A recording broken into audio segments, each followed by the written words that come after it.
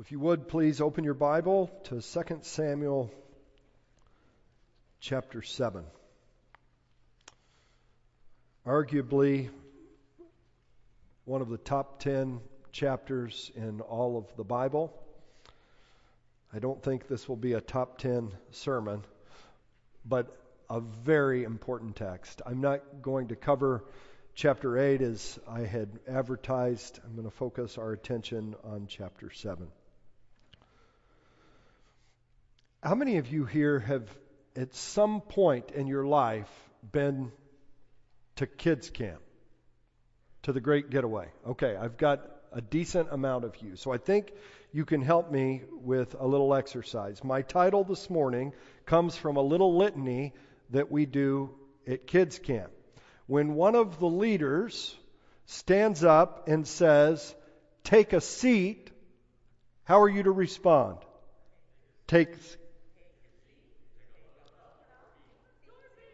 There we go. Let's do that again. Let's try it again. Take a seat. There you go. That pretty much sums up my message this morning. That's it. Let me explain how. When you take a seat and take a load off your feet, you are, in the most basic sense, resting. But there is more to it than that. For example, when someone stands up to speak, if you take a seat, you are sitting down to listen up. You are leaning in to learn. To take a seat is to assume a posture of humility. When you take a seat, you are also taking a break from doing. You stop serving for a moment so that you can be served. And as Jesus taught Martha, it is better to sit than to serve. As Martha was busy cleaning and cooking in the kitchen, a good thing, Mary was sitting at the feet of Jesus. And Jesus says, this is a better thing. That's my message this morning.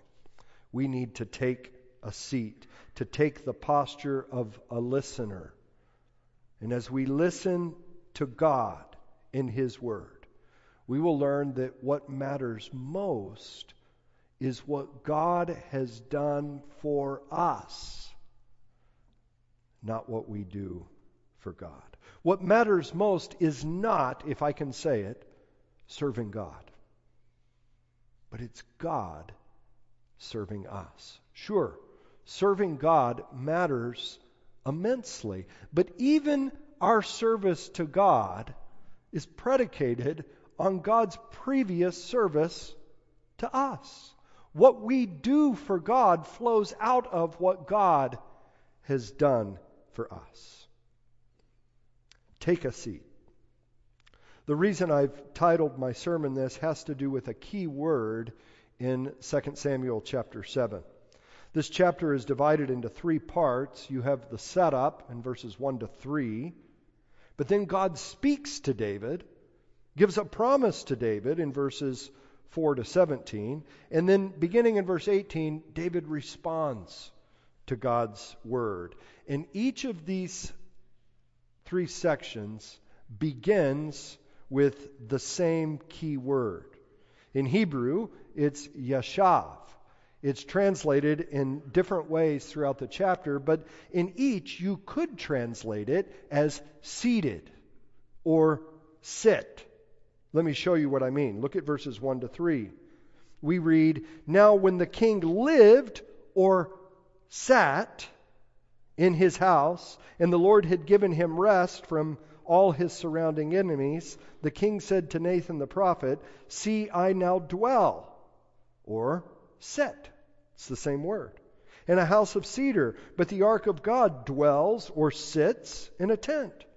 And Nathan said to the king, 'Go, do all that's in your heart, for the Lord is with you.'" So you see, God had given David rest from all of his enemies, but David is still restless. God had given David a seat, but David now wants to stand up. God had done so much for David, but David now wants to do something for God.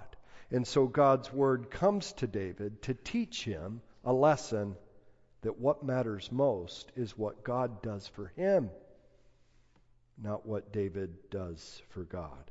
In verse 5, God says, "Would you build me a house to dwell in or to sit in?"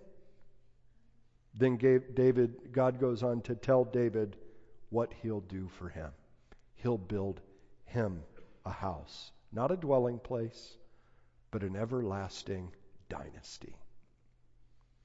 Afterward, David responds to God's word, and we're told in verse 18 that King David went in and sat before the Lord and said, "Who am I, O Lord God, and what is my house that you have brought me thus far?" David comes to see throughout this chapter that what matters most is what God has done for him and his house, not what David would do for God. And it is my prayer that as we look at God's word to David, verses 4 to 17, and then David's response to God in the verses that follow, that we would also learn what God has done for us through the promise that God made to David. Hopefully, we'll learn to take a seat, to sit down, and to listen up to God's promises so that we can eventually stand on those very promises. Would you please stand now for the reading of God's word? Begin reading in verse 4 through the end of chapter 7. So Nathan tells the king to go and do all that's in his heart. But that same night, the word of the Lord came to Nathan. "Go and tell my servant David, thus says the Lord, would you build me a house to dwell in? I have not lived in a house since the day I brought up the people of Israel from Egypt to this day. But I have been moving about in a tent for my dwelling. In all places where I have moved with all the people of Israel, did I speak a word with any of the judges of Israel, whom I commanded to shepherd my people Israel, saying, why have you not built me a house of cedar? Now therefore, thus you shall say to my servant David, thus says the Lord of hosts, I took you from the pasture, from following the sheep, that you should be prince over my people Israel. And I have been with you wherever you went, and have cut off all of your enemies before you. And I will make for you a great name, like the name of the great ones of the earth. And I will appoint a place for my people Israel, and I will plant them, so that they may dwell in their own place and be disturbed no more. And violent men shall afflict them no more, as formerly, from the time that I appointed judges over my people Israel. And I will give you rest from all your enemies. Moreover, the Lord declares to you that the Lord will make you a house. When your days are fulfilled and you lie down with your fathers, I will raise up your offspring after you, who shall come from your body, and I will establish his kingdom. And he shall build a house for my name, and I will establish the throne of his kingdom forever. I will be to him a father, and he shall be to me a son. When he commits iniquity, I will discipline him with the rod of men, with the stripes of the sons of men. But my steadfast love will not depart from him, as I took it from Saul, whom I put away from before you. And your house and your kingdom shall be made sure forever before me. Your throne shall be established forever.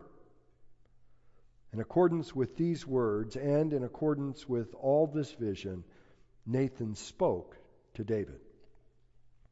Then King David went in and sat before the Lord and said, Who am I, O Lord God? And what is my house, that you have brought me thus far? And yet this was a small thing in your eyes, O Lord God? You have spoken also of your servant's house for a great while to come, and this is instructive for mankind, O Lord God. And what more can David say to you? For you know your servant, O Lord God. Because of your promise and according to all your own heart, you have brought about all this greatness to make your servant know it. Therefore, you are great, O Lord God, for there is none like you, and there is no God beside you, according to all that we have heard with our ears. And who is like your people Israel, the one nation on earth whom God went to redeem to be his people, making himself a name and doing for them great and awesome things by driving out before your people, whom you redeemed for yourself from Egypt, a nation and its gods. And you established for yourself your people Israel, to be your people forever. And you, O Lord, became their God. And now, O Lord God, confirm forever the word that you have spoken concerning your servant and concerning his house, and do as you have spoken. And your name will be magnified forever, saying, the Lord of hosts is God over Israel. And the house of your servant David will be established before you. For you, O Lord of hosts, the God of Israel, have made this revelation to your servant, saying, I will build you a house. Therefore your servant has found courage to pray this prayer to you. And now, O Lord God, you are God, and your words are true, and you have promised this good thing to your servant.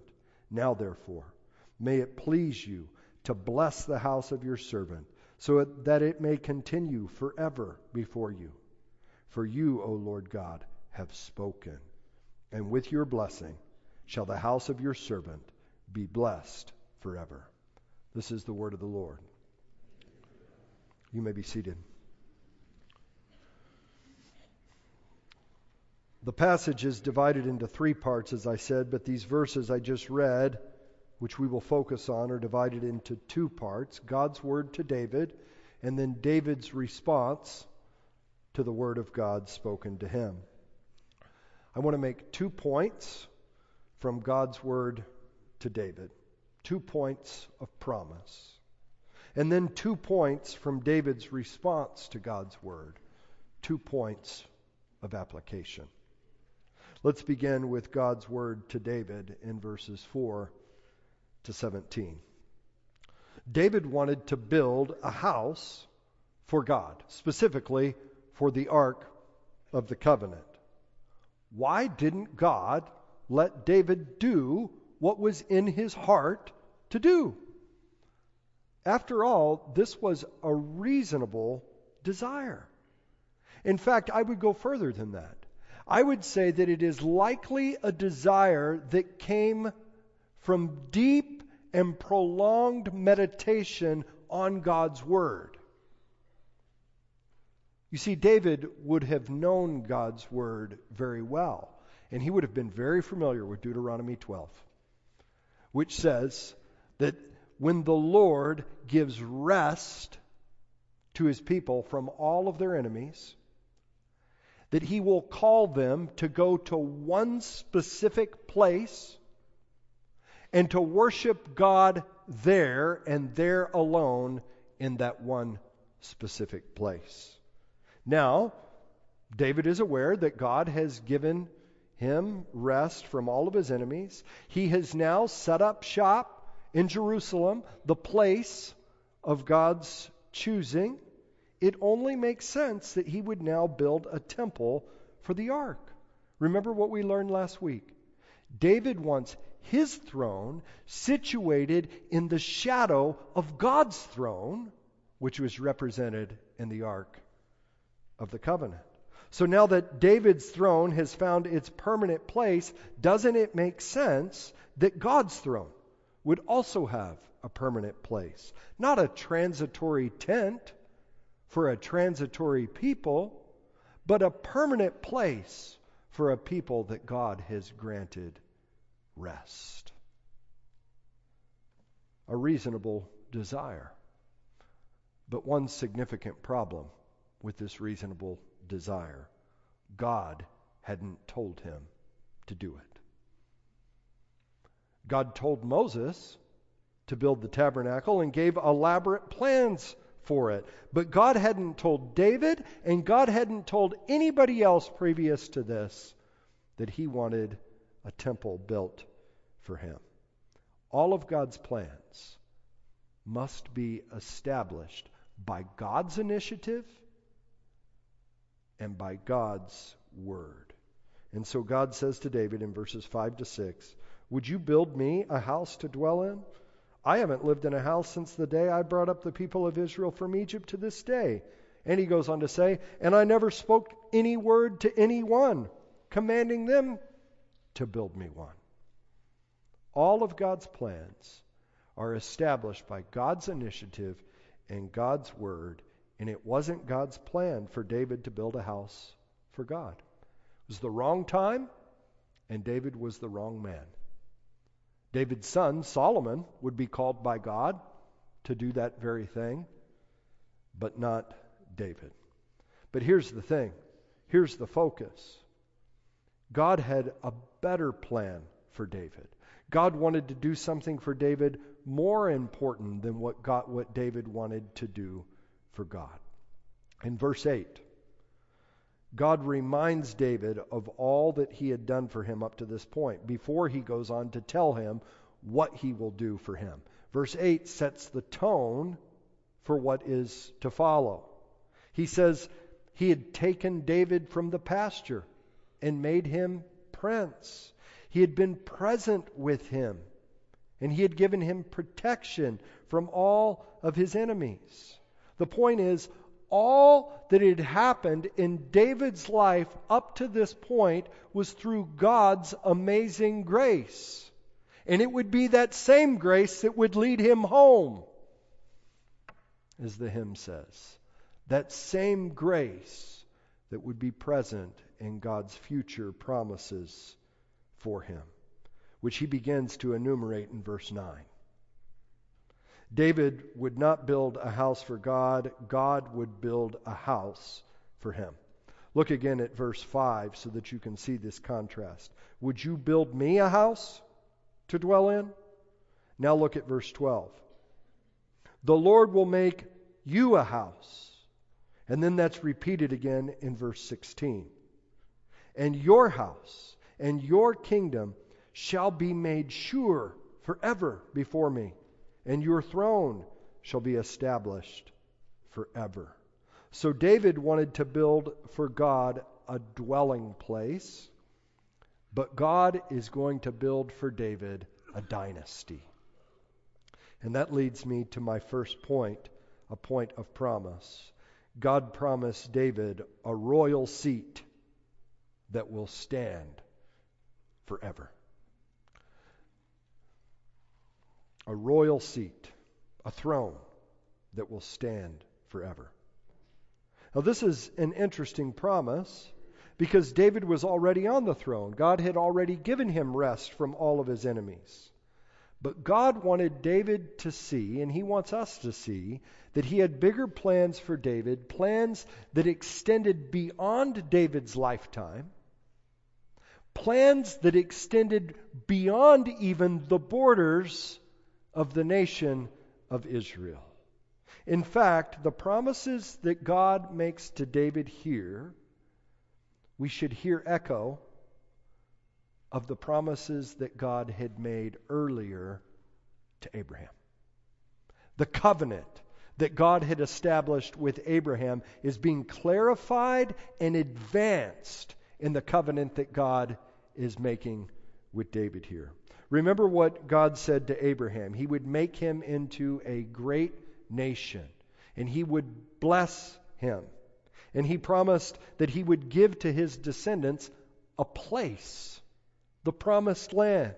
And he promised to bless those who blessed them, to curse those who cursed them, and that through his offspring, all of the nations of the earth would be blessed. Now God says to David, who is the offspring of Abraham, is he not? That he will make David's name great. He promises to give his people a place to dwell in, a place that will be disturbed no more. It's in verses 9 to 11. Moreover, beginning in verse 12, God says that after David is dead and gone, he will raise up offspring for him. Doesn't it sound similar to what he had already said to Abraham? Oh, and what he had said to Eve all the way back in Genesis chapter 3. Only now, it is specifically through David's offspring that God will bless his people, and through David's offspring that all of the families of the earth will be blessed. Then God goes on to show us how this will happen. In verse 13, God says, I will establish his throne forevermore.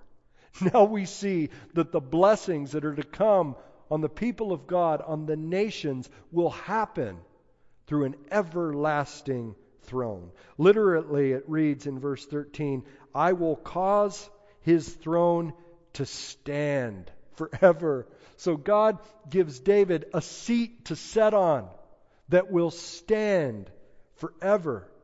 Even when David's offspring sins, God will not remove his steadfast love. What that means is that he will not go back on his word, his covenant promise that he is making to David. But there's an important qualification that must be made here. While it is true that God's promise was a sure promise, that David's kingdom would stand without condition, the Davidic kings were called to faithfulness to the law, just like Israel was. So we've seen a parallel with the Abrahamic covenant. As we move into verses 14 and following, we see a parallel, in a sense, with the Mosaic covenant as well. In verse 14, God says, I will be to him a father, and he shall be to me a son.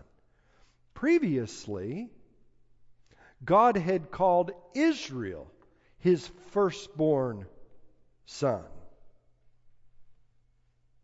This language is now being applied to the king. As one pastor says, the Davidic king is now the personification of the nation. He is a representative of the nation. What do I mean by that? This is very important. The actions of the king determine the fate of the nation. The actions of the king affect the people of the king. They are inextricably linked. How it goes with the Davidic king is how it goes with the people of the king, for good or for ill. Remember in Deuteronomy 17, the instruction for the kings. They were to write out in their own hand a full copy of the law. If they kept the law, things would go well for them and the people. If they didn't keep the law, things would go poorly for them and for the people. That's why God says to David, when he commits iniquity, I will discipline him. And the discipline for the king meant discipline for the nation. How it fares for the king is how it fares for the people. And after this grand promise that is made to David, things did not fare very well for the people of Israel for hundreds of years. In the chapters that follow in 2 Samuel, in the chapters that follow in 1 and 2 Kings, we see failure after failure after failure on the part of the Davidic kings. David himself, in chapter 11, fails miserably. And it not only harms him, it harms his whole family. Solomon will later fail miserably to keep God's law. It not only affects him, it results in the breaking, the division of the nation of Israel. As the kings of the northern kingdom sin miserably, it results in their complete destruction, hauled off into Assyria in 722 BC. As the southern kings fail to follow God's law, it results in the exile in Babylon in 587 BC. The house of David in the chapters in the years that follow chapter 7 don't look so great. His throne didn't seem so secure. It didn't look like it would stand forever. But God's promises stand, friends. When God makes a promise, He keeps His promise. And so the things promised in 2 Samuel 7 didn't begin to come to pass for almost 1,000 years after they were made. But they did. They have come to pass through Jesus. They're coming to pass now as the gospel of the kingdom is being proclaimed to the nations. And they will one day fully and finally come to pass when Christ returns. Luke 1. The angel Gabriel came to Mary and says to her, "Do not be afraid, Mary, for you have found favor with God, and behold, you will conceive in your womb and bear a son, and you will call his name Jesus." Now listen to this. "He will be great and will be called the Son of the Most High, and the Lord will give to him the throne of his father David, and he will reign over the house of Jacob forever, and of his kingdom there will be no end." Do you think Mary maybe was thinking of 2 Samuel 7 as she heard these words? He will be great, just like God promised to David. He will be the Son of the Most High. Not simply a human representative of the people, like the previous Davidic kings, but the very Son of God in human form, just like God promised to David. And of his kingdom there will be no end. But here's the thing. Unlike the previous kings, Jesus never committed any iniquity. He kept the law of God perfectly as a representative of the people of God. Why does this matter? Well, remember, how it goes with the king is how it goes with the people of the king. Jesus is the new representative of the people of God, and he has been faithful in the house of David. So the blessings promised to Abraham can now flow to the people who belong to the king. The blessings that belong to those who are part of David's house. And this leads me to my second point. Our standing is secure if we are seated in David's house,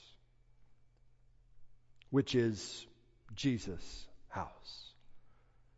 Our standing is secure if we're seated in Jesus' house. Why? Because David's house is secure. Through Jesus, all of the nations of the earth will be blessed. Jesus' house has been made sure forever.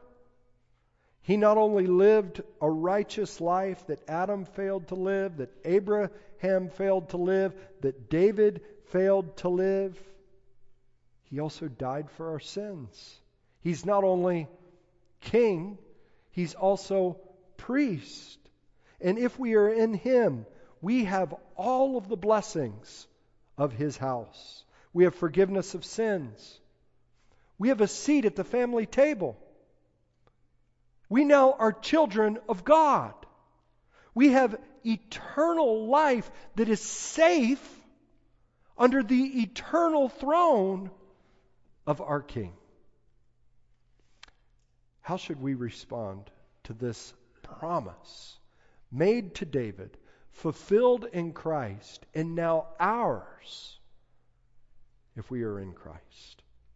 Well, David's response to God's word gives guidance for how we should respond to him. David begins his response in verse 18 by sitting down. And he says, "Who am I, O Lord God?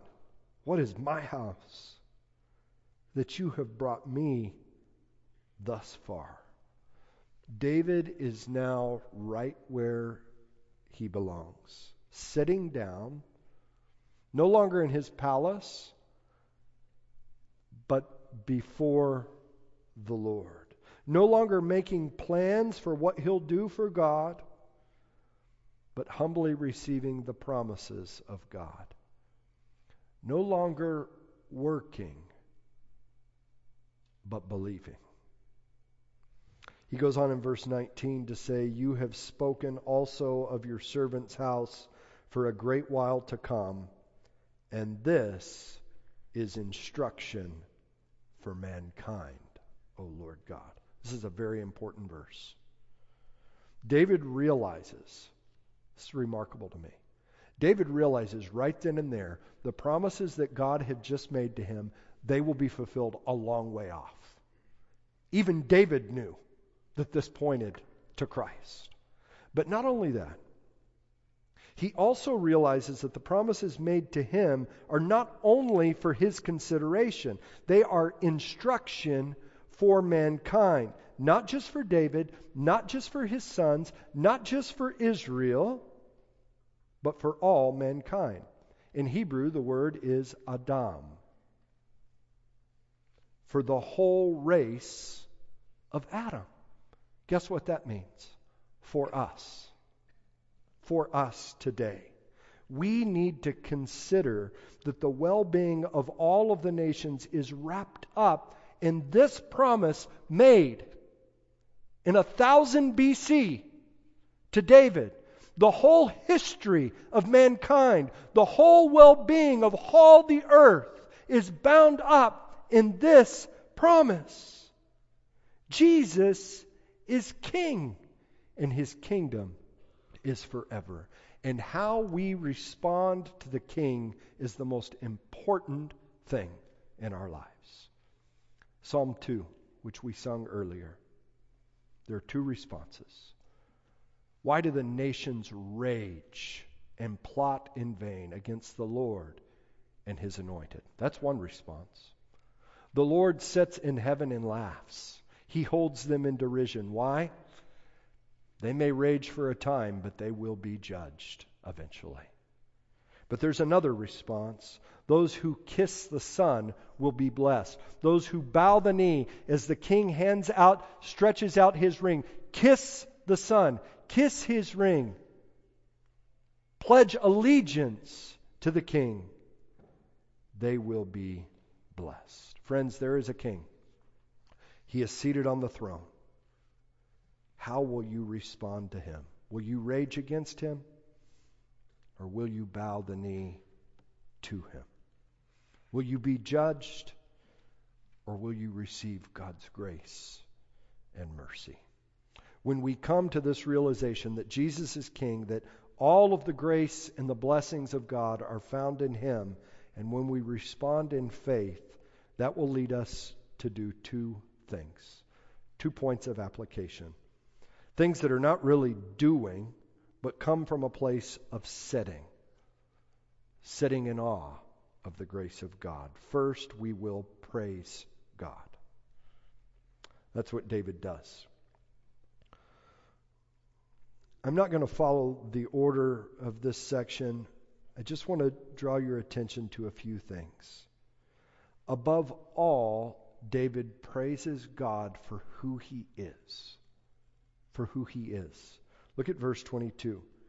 "Therefore you are great, O Lord God, for there is none like you, and there is no God besides you."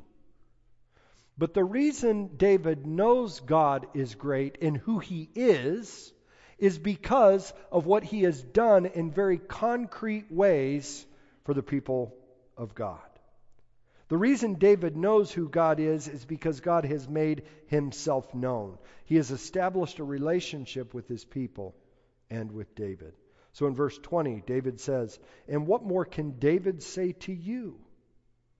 For you know your servant, O Lord God."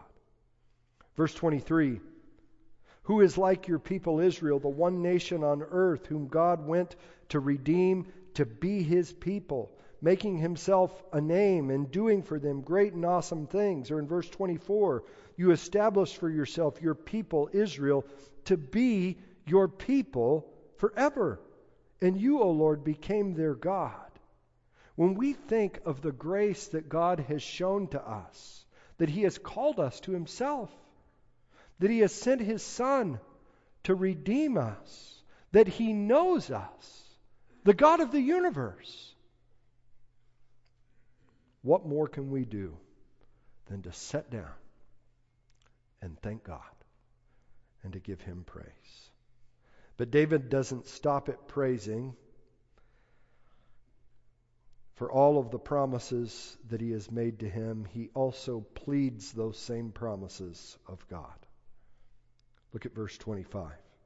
"And now, O Lord God, confirm forever the word that you have spoken concerning your servant and concerning his house, and do as you have spoken." So I want you to notice the order here. David believes the promises. That's where it starts. He praises God, thanks God for what he has done. But then he gets on his knees and he prays that what God has promised will come to pass. The Puritans called this pleading the promises. This is how we ought to pray, with our Bible opened. Praying according to God's will, which has been revealed in his word. Praying with the grain of Scripture. We know, for example, that God has promised to David's offspring, to Jesus, an everlasting kingdom. We know that he has promised that this gospel of the kingdom will be proclaimed to the very ends of the earth before the end comes. We know that he has promised that one day, gathered around his eternal throne, will be a people from every tribe, tongue, and nation. We believe this promise, but we also pray that it should come about. Let your kingdom come. Let your will be done on earth as it is in heaven. Send out laborers for the harvest. Call in the nations. He's promised that he will do it. We plead the promises of God. God has done so much for us, friends. Sure, we are called to do much for him, but let's just start by sitting down and listening to his promises. Let's sit down and receive them.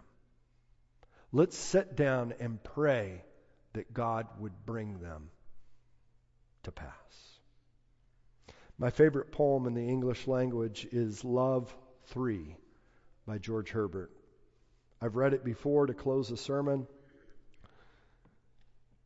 and so I scratched it from my sermon originally, but I thought it is the appropriate way to close things down today. I pray that it will help you to sit down and receive God's grace. This is what it says. "Love bade me welcome, yet my soul drew back, guilty of dust and sin. But quick-eyed love, observing me grow slack from my first entrance in, drew near to me, sweetly questioning if I lacked a thing. A guest, I answered, worthy to be here. Love said, you shall be he. I, the unkind, the ungrateful, ah, my dear, I cannot look on thee. Love took my hand and smiling did reply, who made the eyes but I? truth, Lord, but I have marred them. Let my shame go where it doth deserve. And you know not, says love, who bore the blame. My dear, then I will serve. You must sit down, says love, and taste my meat. So I did sit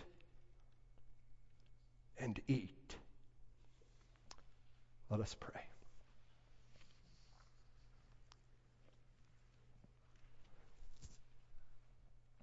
Father, help us to sit down,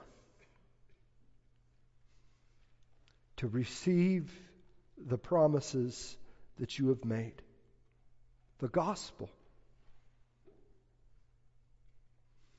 humbly, gratefully, and then help us to stand in full assurance of those promises so that we can go forth and serve. It's in Jesus' name we pray. Amen.